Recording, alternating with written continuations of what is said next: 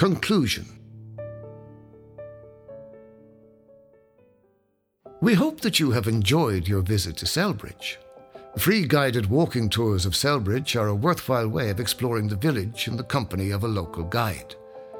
Details can be found by searching Celbridge Guided Tours on Facebook or by phoning 087 963 0719. To get a full appreciation of Castletown House, you can take one of the guided tours which run daily from early March to the end of October.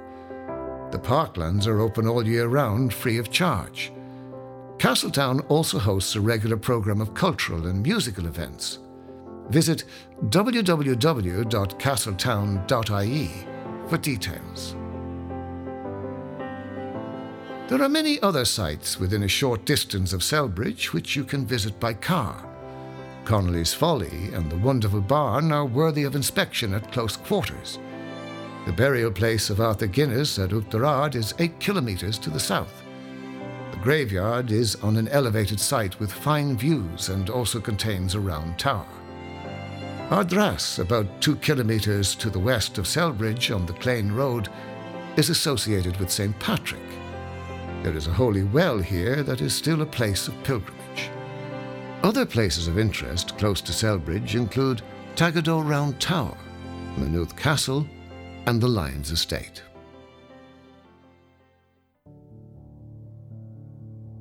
This guide has been produced by Abarta in conjunction with Celbridge Heritage Tourism Forum under the auspices of the Integrated Services Programme and with the support of Kildare County Council. If you are visiting other parts of Kildare, you can download other audio guides from Abarta to help you navigate your way.